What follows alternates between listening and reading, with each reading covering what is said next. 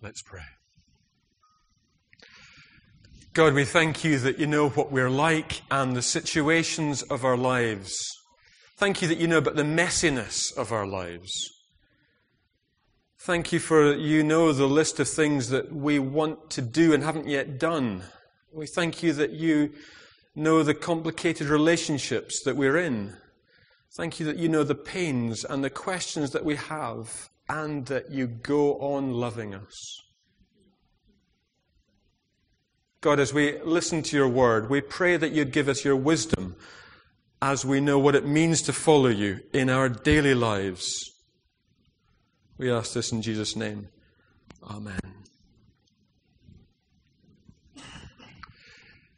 In the epistle or letter of Peter, we've been looking at how Christians coped with being in a society, in a time where Christians were threatened to conform with a value system that was in opposition to Christ, the Roman Empire. How would they live their lives in this challenging context? And yet we reflect that it's as challenging as life is. It goes on throwing up challenges as to how we live. And I want you to take a look at this of Patricia's story as she describes her world, particularly her working world, and what shapes her. She uses these words. There's a certain culture there. There's a pressure to produce. It's a very busy, she talks about her work being very busy. It's a way of life that these people take on. She's doing it to make an impact on daily lives and to change people's lives in Uganda, where she comes from. In the UK, she says, you live to work. And she talks about her parents who instilled in her a culture of giving. Just interesting, all those different ways in which we reflect on what shaped us and our views of the world. Now, she wasn't the first person to mention this. Back in 1950, Richard Niebuhr was looking as a Christian theologian about how Christians should relate to the environment around them, how they should relate to culture. And he suggested several models that are helpful, and that's why we're considering them this morning. He said, sometimes Christians see themselves against the prevailing culture, completely can't accept as a Christian the way that things are. Loyalty to Christ means a rejection of society. When we were in Congo, we went out there and we found that Christians were not happy to use plants or herbs. And we were a bit confused as to why, until they said, well, when the first missionaries came, they said they're to do with witchcraft. All the witch doctors use them, don't use them at all. They completely said no to that. The Amish live at an arm's length from the world. They intend to, so that they aren't polluted, corrupted by the way the world is. And yet, it's not possible, is it? I mean, we're in the world. We're always going to be engaged in the world. We can't escape culture. We can't escape sin. And yet the temptation for people who hold this position is that they divide the world into the material and the spiritual realm. Christ against culture. Christ of culture. In this model, Jesus is the perfecter of our aspirations. Here there's no tension between the church and the world. The best the world offers, well, that's Christ, isn't it? You can see Christ in all the good things in our society. Here's Western liberal Christianity in all its reasonableness. In our creativity, in our invention. Doesn't that speak of God's love? This side of his equation says that. People are attracted to Christianity because it is a harmony and it relates well with the moral and religious philosophy of the current teachers. And yet the problem of this side of the equation is that we have let that culture shape Jesus. And Jesus is less than who he is. We only allow that culture to tell us who Jesus is. We only affirm Jesus in the ways the culture already dictate to us. Christ against culture, Christ of culture. Obviously, being a theologian, he popped in a few more possibilities. And as I said earlier, so if you want to speak more to Bridget about that, who's at college, she'll tell you about Christ in paradox or Christ above culture. But the one I'm interested in is Christ, the transformer of culture. Life is the way we've got it. It's just the way it is. But life does not contain God.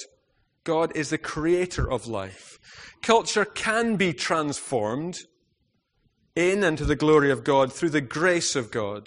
We work in a culture for its betterment, because in some sense God had some hand in human creativity, and it was good and can be good. There is sin in culture, but all is not lost. There is hope in Christ. Furthermore, as we look to defeat sin, we can't do that by escaping it or by fighting against it, but possibly by keeping our eyes focused on Jesus, the author and perfecter of our faith. We might see a transformation of culture. So there's a model of how we relate to culture, the environment, what's going on around us. But if we turn back to 1 Peter, and remembering that the Christians there were, the followers of Jesus were facing suspicion, disdain. Unlike the books of Revelation and John, they were not apart. These Christians were still within their society of that time. And the emphasis that Peter makes is for Christians to be faithful witnesses in that setting. These Christians are looking in the face of a hostile Roman world, sometimes seen to be enemies of the state, sometimes atheists or subversive. But these Christians are exhorted by Peter to remain faithful. We have so much around us that encourages us to do things differently, with so many opportunities. Remain faithful, Peter says to his writers. Remain faithful to Christ. And so Christians, we are to live a transformed life, a life that is in the messiness of things, but always looking to be transformed by Christ's Holy Spirit. Peter says, live a purposeful life with humility and endurance. I wonder what list of things you'd put in there where Peter lists orgies and licentiation, a whole lot of things that wasn't uncommon in Roman times. What would we put there for our culture in this age? And Peter says, don't waste your time with things like that. Live purposefully and endure. Be faithful in your witness. If you remember back to the first week, and we were talking about the first letter of Peter, and George Muchero gave us that little phrase of being resident exiles is how we're to see our lives with regard to the culture and the world around us. Diogenes, is that his name, Bridget? Diogenes has written this about our relationship as Christians with the world. Christians are to be distinguished from other men, neither by country. Think how you define yourself. Christians are defined neither by country, nor language, nor the customs which they observe. For they neither inhabit cities of their own, nor employ a particular form of speech. They dwell in their own countries, but simply as sojourners. As citizens, they share all things with others, and yet endure all things as if they were foreigners. To sum up, to what the soul is in the body, they, Christians, are in the world. The soul dwells in the body, and yet is not of the body. Christians dwell in the world, yet are not of the world.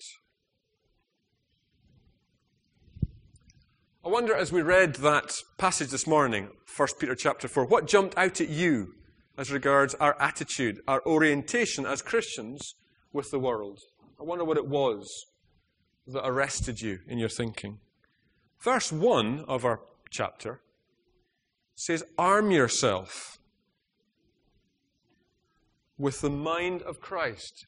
The word is arm yourself to think about what it means to live in the context in which you find yourself.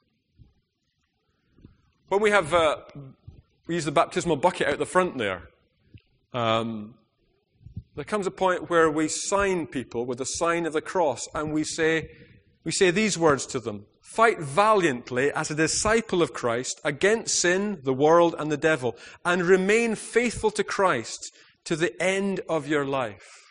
Fight valiantly as a disciple of Christ. Arm yourself with the mind of Christ. In your thinking, work at it. What does it mean to be a Christian in this context? Awaken me, God, to see the decisions that I'm making about my life. The second thing that jumped out at me was the requirement in verse 7 of self-discipline. It says, be alert in our translation. Beth, what does it say, be alert? It's slightly different. Be alert and of sober mind. Another translation translates this as, be self-disciplined in order that you can pray. That's why to be self-disciplined, in order that you can pray. It seemed remiss of me in this Olympic season not to mention the Olympics. It seemed like every day we go through something or something Olympics. Training. Think of the amount of training that the Olympians have put in to get to their preparation for what they're doing. Victoria Pendleton said just recently that she hasn't had a boyfriend in 3 years because that would be too distracting for her event. She's not got time for that because she's focusing on training properly, having no distractions.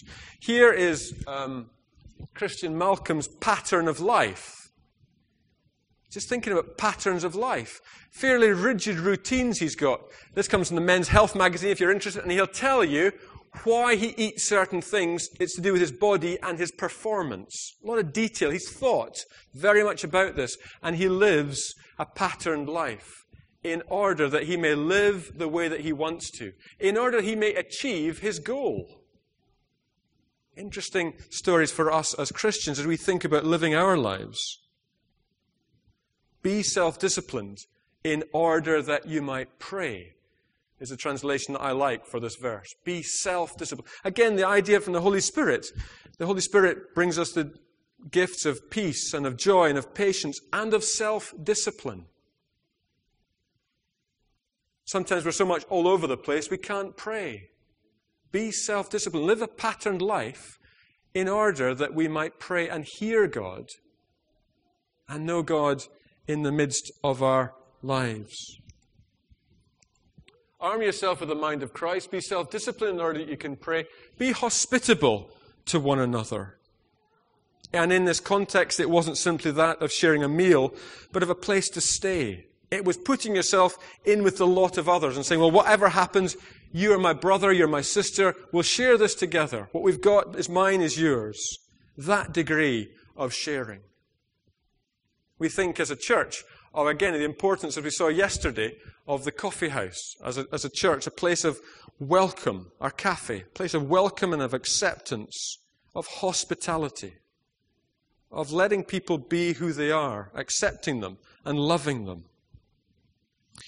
So this leads to the fourth point.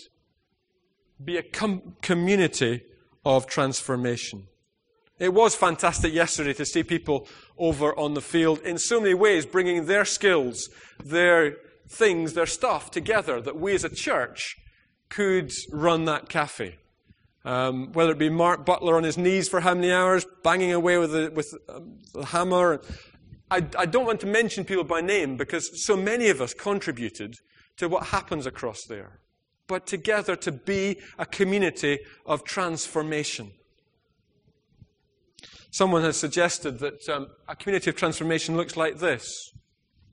You recognize where the little drawing comes from, don't you? It's the Good News Bible.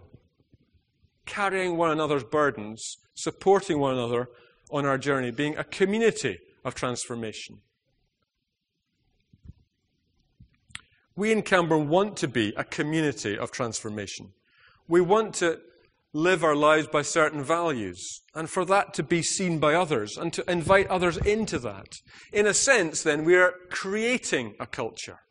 If we go back to thinking about the word culture that we talked about earlier, we're looking to create a culture wherein people are loved and know the love of God. And people say, hey, those folks in Camborne Church, the way they do things, we hope that is because of God's love that transforms who we are and in our relationships altogether. I want to finish this week by having a story about cycling. As you know, I go off cycling as often as I can.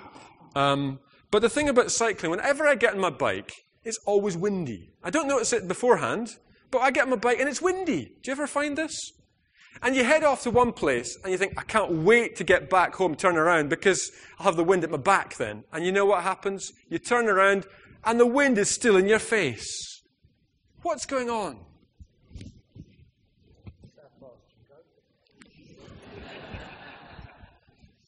It's the how fast we go in our lives. Sometimes we can confuse persecution and things from outside, when in fact it's actually we are creating challenges by the way that we're living and the speed by which we're living. I challenged myself as I caught myself again this week, challenging my 6-year-old to hurry up on his way to school. Ooh, hold on, what's going on there? Hold on. Hurry up. Ooh, I didn't like that. And then I was cycling and somebody overtook me. I go on these roads where I don't find anybody, and this person from nowhere suddenly overtook me. What's going on? You know, I wasn't dawdling. Well, I don't know. I was thinking about the wind and kind of like the struggle I was having on my bike. And then someone pinged past me. That was shocking. Who was this stranger? How dare he? But suddenly, I was no longer alone on that road and thinking about the wind or was it my breathing or getting older. Suddenly, there was a focus. There was a person ahead of me and just ahead of me. Jesus said, Jesus is the author and the pioneer of our faith, the one who we are invited to fix our eyes on, and who sets the pace and the pattern for our lives. Because I found that once I had that person in front of me, I didn't try and catch him up, but I tried to stay at that pace. And my feelings of struggle and the wind fell away, and I had a focus and a person to cycle behind. And I began cycling pretty well. I picked up my pace and I thought, yeah, this is great. This is great. The other image I have of us as a church is as cyclists. I would say this as a cyclist, wouldn't I? But as a pack of cyclists. You know the way that they take it in turns to be at the front and for the wind to buffet them?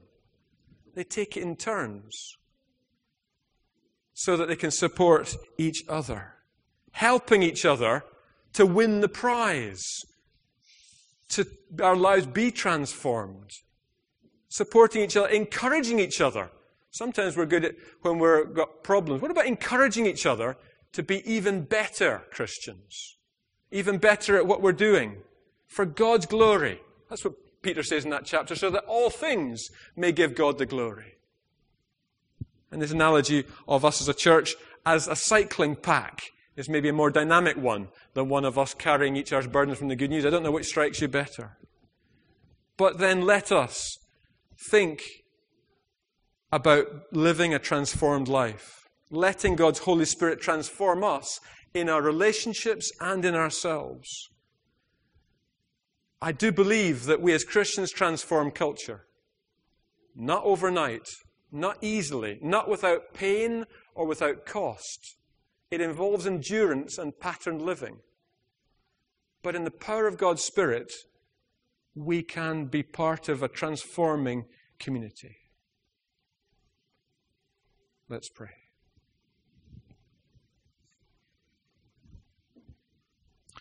God, we thank you for the gifts and the personalities you've given each one of us. God, would you rub us down at times when we've got points that need attention, that you would comfort us, that you would energize us. Whatever it is, Lord, may you help us work that out in our togetherness as your people. And may to you be the praise and the glory. In Jesus' name, amen.